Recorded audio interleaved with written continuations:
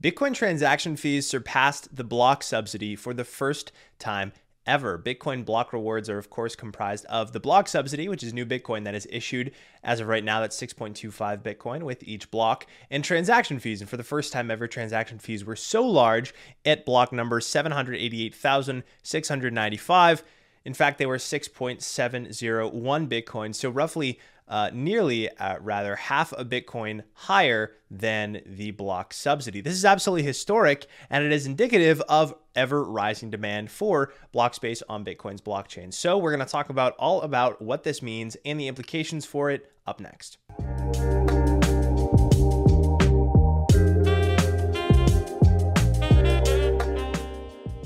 First, a word from our sponsor, Passport. Passport is the Bitcoin hardware wallet that you already know how to use. With its gorgeous design and its very familiar interface, Passport makes it easier than ever to self-custody your Bitcoin. If you've been on the fence about self-custodying your Bitcoin and left it on an exchange up to this point, look no further. Passport is your solution. You can go to thebitcoinlayer.com/foundation and use code BitcoinLayer for $10 off your purchase. Now, on with the video. So the block in question where this happened occurred on Sunday. Again, it was block height 788,695. And the mempool has since cleared, and transaction fees are now moving closer to right around 2 Bitcoin per block, off of nearly 3 times that, over 3 times that rather, when the mempool was so cleared. But this is a historic moment, regardless. And the mempool is still relatively clogged. As of right now, you can take a look at this picture right here. It is moving along at a crisp 100 sats per VByte. But it rose as high as 654 sats per VByte, which is $26 at today's exchange rate at its peak. It's getting very expensive for people to move Bitcoin across the network. There's extremely high demand. In fact, even right now it's elevated, right? I mentioned it's 100 sats per VByte. It's usually even closer to 1 sat per VByte, and VByte stands for virtual byte. And you'll take a look at this chart here. Again, there are 307,000 transactions that are waiting to be confirmed onto the blockchain. Bitcoin's block space is very clogged right now. Well, why is this? What's going on? Well, there are a couple of different things happening here. Number one is BRC20 tokens, named after a similar thing that's happening on Ethereum, which essentially use units of Bitcoin as vessels for minting, sending, and receiving unique assets with the use of Bitcoin wallets. Now you think, oh, shit coins are running on top of Bitcoin. Well, you're not entirely wrong, right? But this isn't like the Ethereum network, whereby there are other chains and there are several different assets and they're all moving across Ethereum.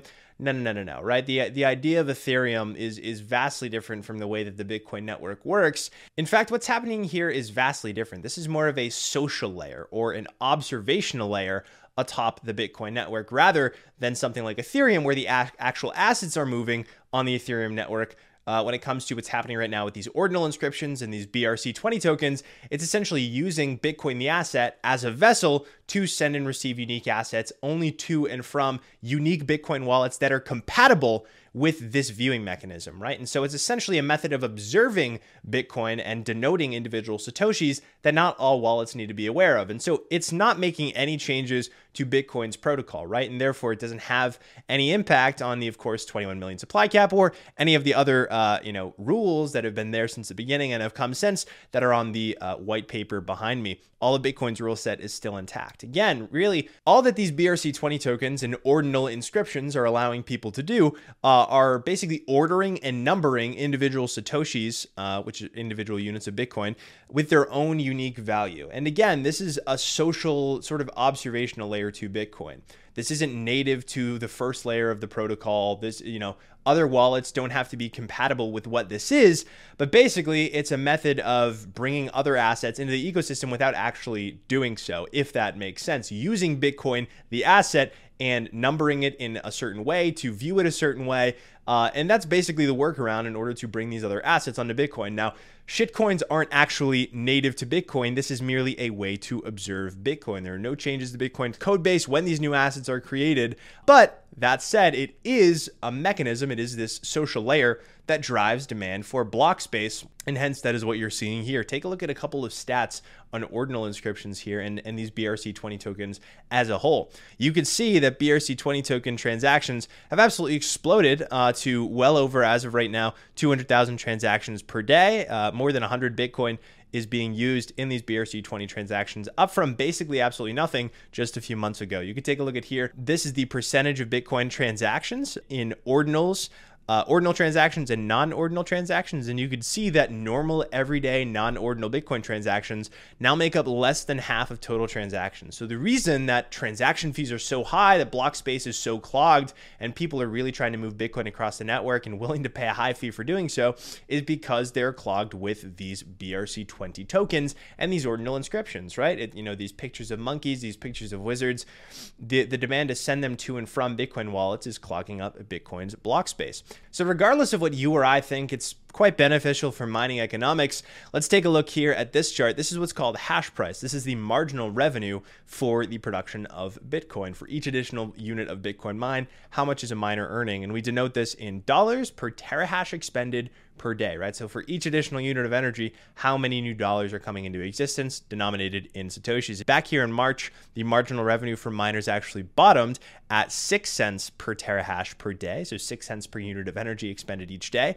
And now it's all the way up to over 12 at its height, right? So the marginal revenue for miners is doubling. That's pretty good for them, right? I can't imagine they're too upset about that. Another chart here that shows that miners are very, very happy. Take a look. This is record high transaction fees of $17.8 million just 2 days ago. So this is really phenomenal stuff. And regardless of whether or not you like it, ultimately this is making the network more robust, more resilient, more securitized, rather not securitized, but more secure. And at the end of the day, it'll make it more efficient because it'll drive competition for miners who are trying to get on the network and claim these rewards. And so they're going to become ever more efficient, and we'll get a more secure network as a result of it. So again, at the end of the day, you guys might not be fans of it, but it's driving the security budget of the Bitcoin network all the same. And you'll take a look at this chart here. This is the mean fee reward per block. And this really just is another way of illustrating what we talked about in the beginning, in that transaction fees have now surpassed the block subsidy as a percentage of the total block space, the total block reward that miners receive. Very remarkable stuff. Again, whether you like it or hate it, this is great for miners. And there's one last chart that we will take a look at here. Two last charts, rather. The first one is the number of transactions by relative fee. And you could see here that in the red, this is high priority transactions. So basically, people are willing to pay 50 sats per VByte, which is absolutely huge, in order to get their transactions confirmed on the blockchain, right? So for everyday users, and even for these people who are using ERC20 or BRC20 tokens, rather, ordinal inscriptions in general, anybody who wants to use Bitcoin's main blockchain, it's getting clogged. And unless you are moving extremely large financial transactions, this isn't the most efficient thing in the universe. And also, Bitcoin's blockchain is projected to grow much higher in size as a result of this. Take a look at this. So this is basically a projection created by Glassnode if blocks are full at 1.35 megabytes, 2.5 megabytes, and 4 megabytes per block. And you could see if we get those maximally filled blocks at 4 megabytes through history, you're going to see Bitcoin's total blockchain grow much, much larger. And of course, the cost to run a node will grow along with that. But ultimately, let's take a step back, guys, and understand what this is for what it is. I mentioned that none of our opinions really matter on this, but let's get down to the nitty gritty, right? This is a feather in Bitcoin's cap as it continues to monetize. There was a stage where this point was going to come, right? Whether it comes now or whether it comes a decade from now, we understand that Bitcoin's block space is limited because it needs to be limited, right? If Bitcoin's going to monetize into this global base layer reserve asset that financial institutions hold on their balance sheet, right? Businesses and these banks all around the world, then demand for block space on Bitcoin's blockchain would inevitably be taken up by ever larger financial transactions. It's just the way that it was going to go from the outset, right? Think of SWIFT, right? The current cross-border interbank system whereby people send money to and from. That's what Bitcoin's blockchain was always going to become. There's Bitcoin the asset and then Bitcoin the network, and Bitcoin the network is slow, clunky, and has limited space by design. Get used to it, right? At the end of the day, this is going to continue. You can take a look at this chart here. Bitcoin's supply schedule is only going to continue decreasing. It's going to get cut in half every 4 years until 2140. And so transaction fees, basically being the primary source of revenue for miners, is going to become the norm eventually. So get used to this. Just like every other money that begins as a commodity, Bitcoin has to scale in layers. Look at the name of the channel of the video that you were watching. Look at this sign up here, the Bitcoin layer. It has been a part of our fundamental framework since day one.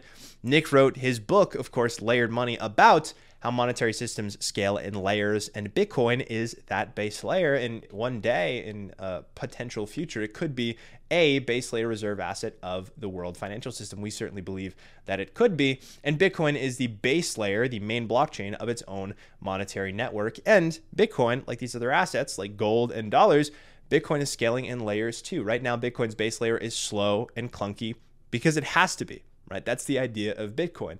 And ultimately, other layers of technology built atop Bitcoin, such as the Lightning Network, demand for block space, this huge demand whereby people can't even transact on chain at a reasonable fee. And sometimes the fee to transact costs more than the actual thing that you are purchasing or the amount you're sending. That's going to drive capital. That's going to drive human innovation onto these secondary layers. And as more capital gets onto these layers, not just from the development standpoint, but from funding, opening Lightning channels, that's going to become ever more efficient and ever more secure too. And so that's just the nature of the beast. That's the nature of what we're dealing with here. Ultimately, we get a much more resilient base layer, a much more secure base layer, and we get a far more developed secondary layer where it has all the liquidity we need to eventually meet these transactions that can't be accommodated on the base layer, which will be taken up by these larger, think colossal, multi-million-dollar interbank funding, interbank transactions rather. Those are the types of transactions that are going to occur on Bitcoin's blockchain. This was inevitable. This has been talked about for years. And even though we might be seeing a glimpse of it now and it might return to normal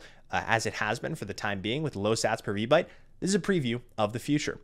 Price is truth. And at the end of the day, people are paying for this block space because they demand the commodity and to use the network that that commodity rests on, right? At the end of the day, price is truth, and you can't argue with the fact that Bitcoin is growing in its use, judging by what we're seeing right now. And we get, again, a more resilient, a more secure, and ultimately a more efficient network because of it. Regardless of what you think of ordinals, of BRC tokens, etc., it drives demand and capital and development to scaling solutions adjacent to and on top of Bitcoin, like the Lightning Network, which is our preferred layer 2 and the one that we've spoken about and written several pieces about in the past. Ultimately, these tokens, ordinal inscriptions, and any other ones that come down the line, they are a method of observing Bitcoin.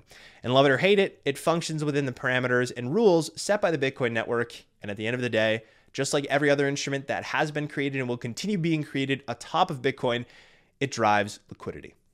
That's all for today's video. Thank you guys so much for joining. A little bit more of a brief one today, but I hope you got a lot out of it. Make sure to subscribe so you don't miss when we upload next. Take care, everyone. The Bitcoin Layer is sponsored by Foundation Devices. Foundation Devices are the creators of the Passport Bitcoin hardware wallet, the Bitcoin hardware wallet that you already know how to use. Guys, it's got a gorgeous design. It's got a very sleek interface, very great screen, directional pad that everyone knows how to use. It makes Bitcoin storage easy and accessible to just about everybody. If you've been put off in the past from taking your Bitcoin off exchanges, which we highly advise that you do, your Bitcoin isn't really there. These are fractionally reserved institutions.